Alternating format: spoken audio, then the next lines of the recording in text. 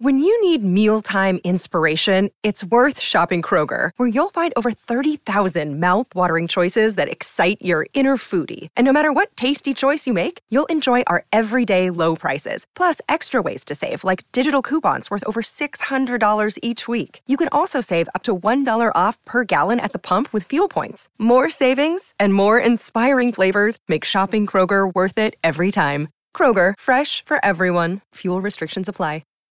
Think you know the Brooks Ghost? Think again. Introducing the all-new, better-than-ever Ghost 16. Now with nitrogen-infused cushioning for lightweight, supreme softness that feels good every step, every street, every single day. So go ahead, take your daily joyride in the all-new nitrogen-infused Ghost 16. It'll turn your everyday miles into everyday endorphins. Let's run there. Head to brooksrunning.com to learn more.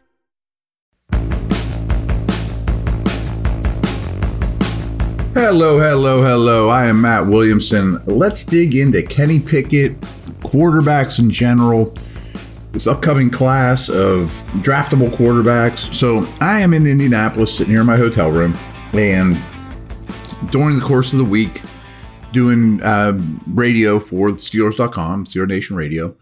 We are very fortunate that we get to sit down with a bunch of guests, and we'll just grab them. And a lot of people are recurring guests that just know they're coming on every year. And one of those is Greg Cosell. And if you're not familiar with Greg Cosell, shame on you for 6 weeks, first of all. First of all, he's been in NFL films for 43 years. My buddy Ross Tucker calls him the best civilian tape watcher of all time. And I 100% agree. I mean, he's been doing the NFL matchup show since its inception. All he does is watch tape. And sure, he talks to people in the league and he's connected. But he watches tape, and that's his opinion. He's not a big media guy or a big, social media guy, things of that nature. So every year we sit down with Greg, and first question was, where are you at on Kenny Pickett? And he basically said, I'm in, not coincidentally, I guess coincidentally. Last year at this time when we sat down with Greg, his number one quarterback was Pickett. His number one receiver was Pickens. And that looks pretty good right now, just based off tape study. So he thought the day the draft ended, the Steelers got the best receiver in the draft, best quarterback in the draft.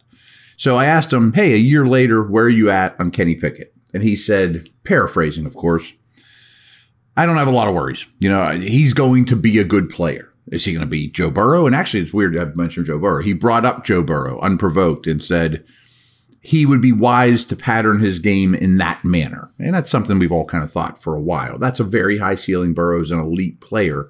But stylistically, we're talking here. So he basically said, yeah, I'm in on Pickett. His arm was even a little better at the NFL level than I thought. Something I've been telling you, he looks a little twitchier, a little faster than he did at Pitt as well.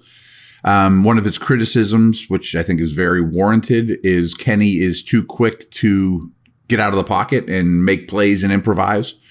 Rookie mistake, obvious, or rookie correctable thing, and very common. I mentioned to Greg intently.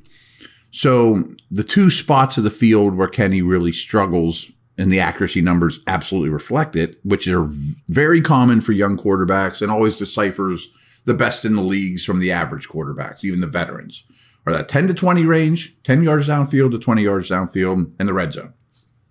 And he shook his head, didn't say anything, shook his head, and he said, yeah, but the scheme hasn't really helped him in that 10 to 20 range. With a bit of a smirk, and we all kind of looked like, no, it hasn't. Not a lot of in-breaking routes, not a lot of attacking the middle of the field. Coincidentally, we had Cynthia Freeland on, analytics guru from NFL.com. She's phenomenal. And unprovoked, she said they really need to use more play action, which often affects the middle of the field. Take those linebackers, they take a step forward, throw it over their heads, crossing routes, in-breaking routes. How many times have I told you guys, more in-breaking routes? You don't need to lead the league and go routes.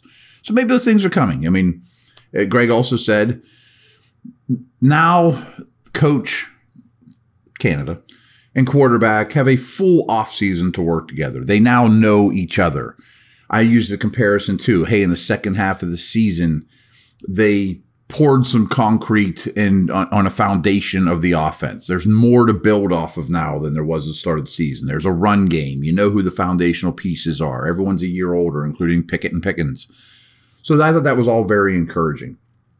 So I urge you could probably find that interview on Steelers.com or on my Twitter timeline at Williamson NFL. It's all available. It was very good. So anytime you can hear Greg talk, it's phenomenal. And we talked mostly Steelers, but we went around the league a little bit as well. And I can't remember if it was on the interview or when the mics were, when we were at break, but I asked Greg, I said, would you rather have Kenny Pickett or your choice of quarterbacks in this upcoming draft? And without hesitation, he said Pickett. And now we both conceded that it's a major factor in that decision is I have a whole NFL season to judge him off of where the other guys don't. You know, like if you gave me a full year of CJ Stroud or Levis or whoever, maybe my thoughts would change, but I don't have that advantage. So I have more assets with Kenny. But he very much believes he's going to be a very good player. And back to Cynthia real quick too. I think the first question is, where are you at on Kenny Pickett? And she said, well, you got to prepare to pay him because he's your long-term quarterback. You know, so two very different, prominent people that I really respect. One's a big-time tape watcher. One's a big-time analytics person, are all in on Pickett. And I found it interesting that Greg thought, yeah, I would take Pickett over any of these guys in this upcoming class.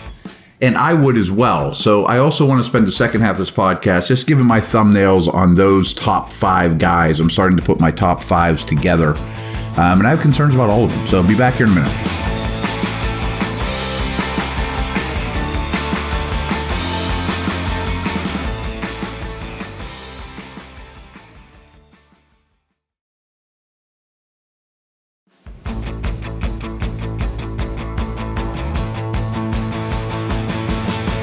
All right, counting these down quickly, 5-1.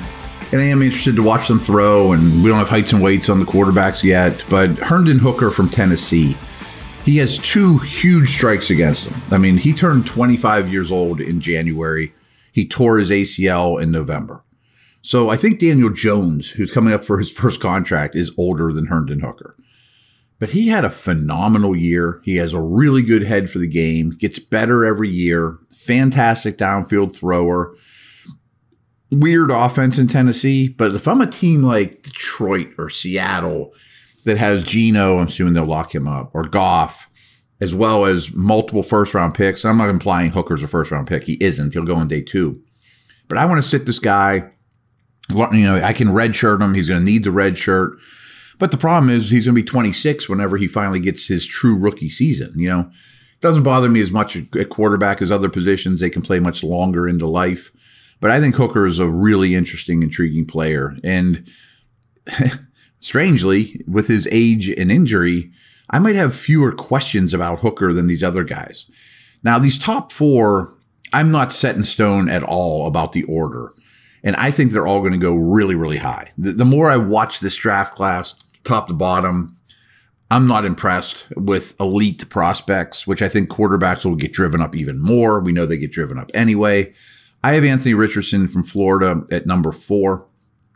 And there's times where he's just hard to watch. I mean, his accuracy is all over the place. I mean, he'll miss open receivers by 15 yards.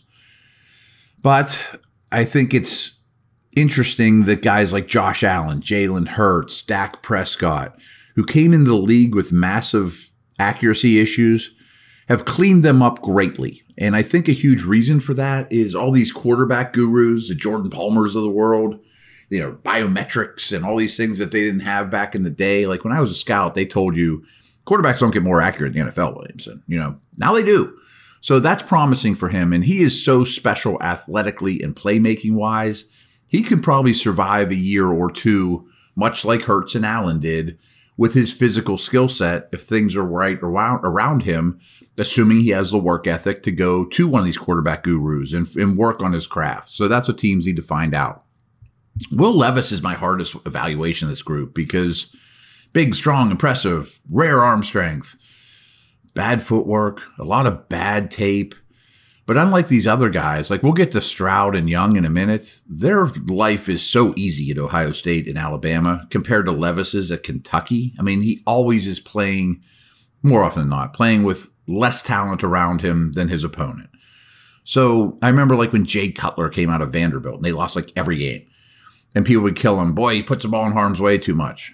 Well, they're losing by 20. He's trying to make a play. Should he just throw it in the dirt, throw it in the seats, or try to at least bring his team back, even if it means putting bad tape and, quote, bad decisions on tape? So he did not have a great year, but he had a lot of injuries and a lot of those things. I think he's maybe the biggest wild card, and I can see why teams love him. I can see why teams are like, I'm not interested. CJ Stroud, incredibly accurate. And I like telling this story because my son's 16. He's watched football with me his whole life. He knows more than I did as a 16-year-old, which is saying a lot. For some reason, he's an Ohio State fan. And I remember when Justin Fields got drafted very recently, and he asked me even again the other day. He's like, have my Buckeyes ever had a good NFL quarterback? No. The answer is no. Now, that's a little fluky, and Fields might break that mold. Stroud might break that mold. You can't scout the helmet. But Stroud has had it so easy by top draft standards. He's thrown to Olave, Wilson, Smith-Njigba, Marvin Harrison's kid. And then there's another one there that's supposed to be a first-round pick too. So he's thrown to 5 first-round picks with the best protection in the Big Ten. And unlike Young, because Young has these same concerns to me at Bama, the SEC defenders are a lot more athletic than the Big Ten defenders. So how many difficult challenges does Stroud have throughout the course of the year? And a lot of people complained, boy, he doesn't use his feet much. And I think he wanted to show the world he is a pocket passer, and that's absolutely what he is. But against Georgia, when they were overmatched, he ran a lot, and he ran smart, and he ran well. He's highly accurate, but I can't help scout the helmet here a little bit. Is there a reason in the history of Ohio State Buckeye football, which is tremendous, that the NFL's really never got a good quarterback out of it? I have a hard time overlooking that. Bryce Young, he's a big-time playmaker. He sees the field incredibly well. He's super twitchy.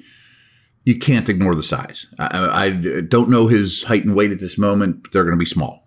Now, does he struggle to see the field because of that? Sometimes, but he's so twitchy and athletic, he can improvise with his feet to find throwing lanes. My concern with him is, from the size perspective, is Tua, Kyler, Lamar. I'm sure there's more examples. They just don't hold up anymore. I mean, can he play 17 games year after year? And I get that everyone gets hurt. But like Kyler Murray, every year of his career, second half of the year is not nearly as good as the first half of the year. That's happened to Lamar the last couple years. Tua can't stay on the field going back to Bama. These are all small people in a big man's game. Again, it's not a week-to-week thing. He's too small to play the game. I think he's too little, and he's not even like nearly as thick or powerful as Kyler Murray to hold up. You're going to take a beating.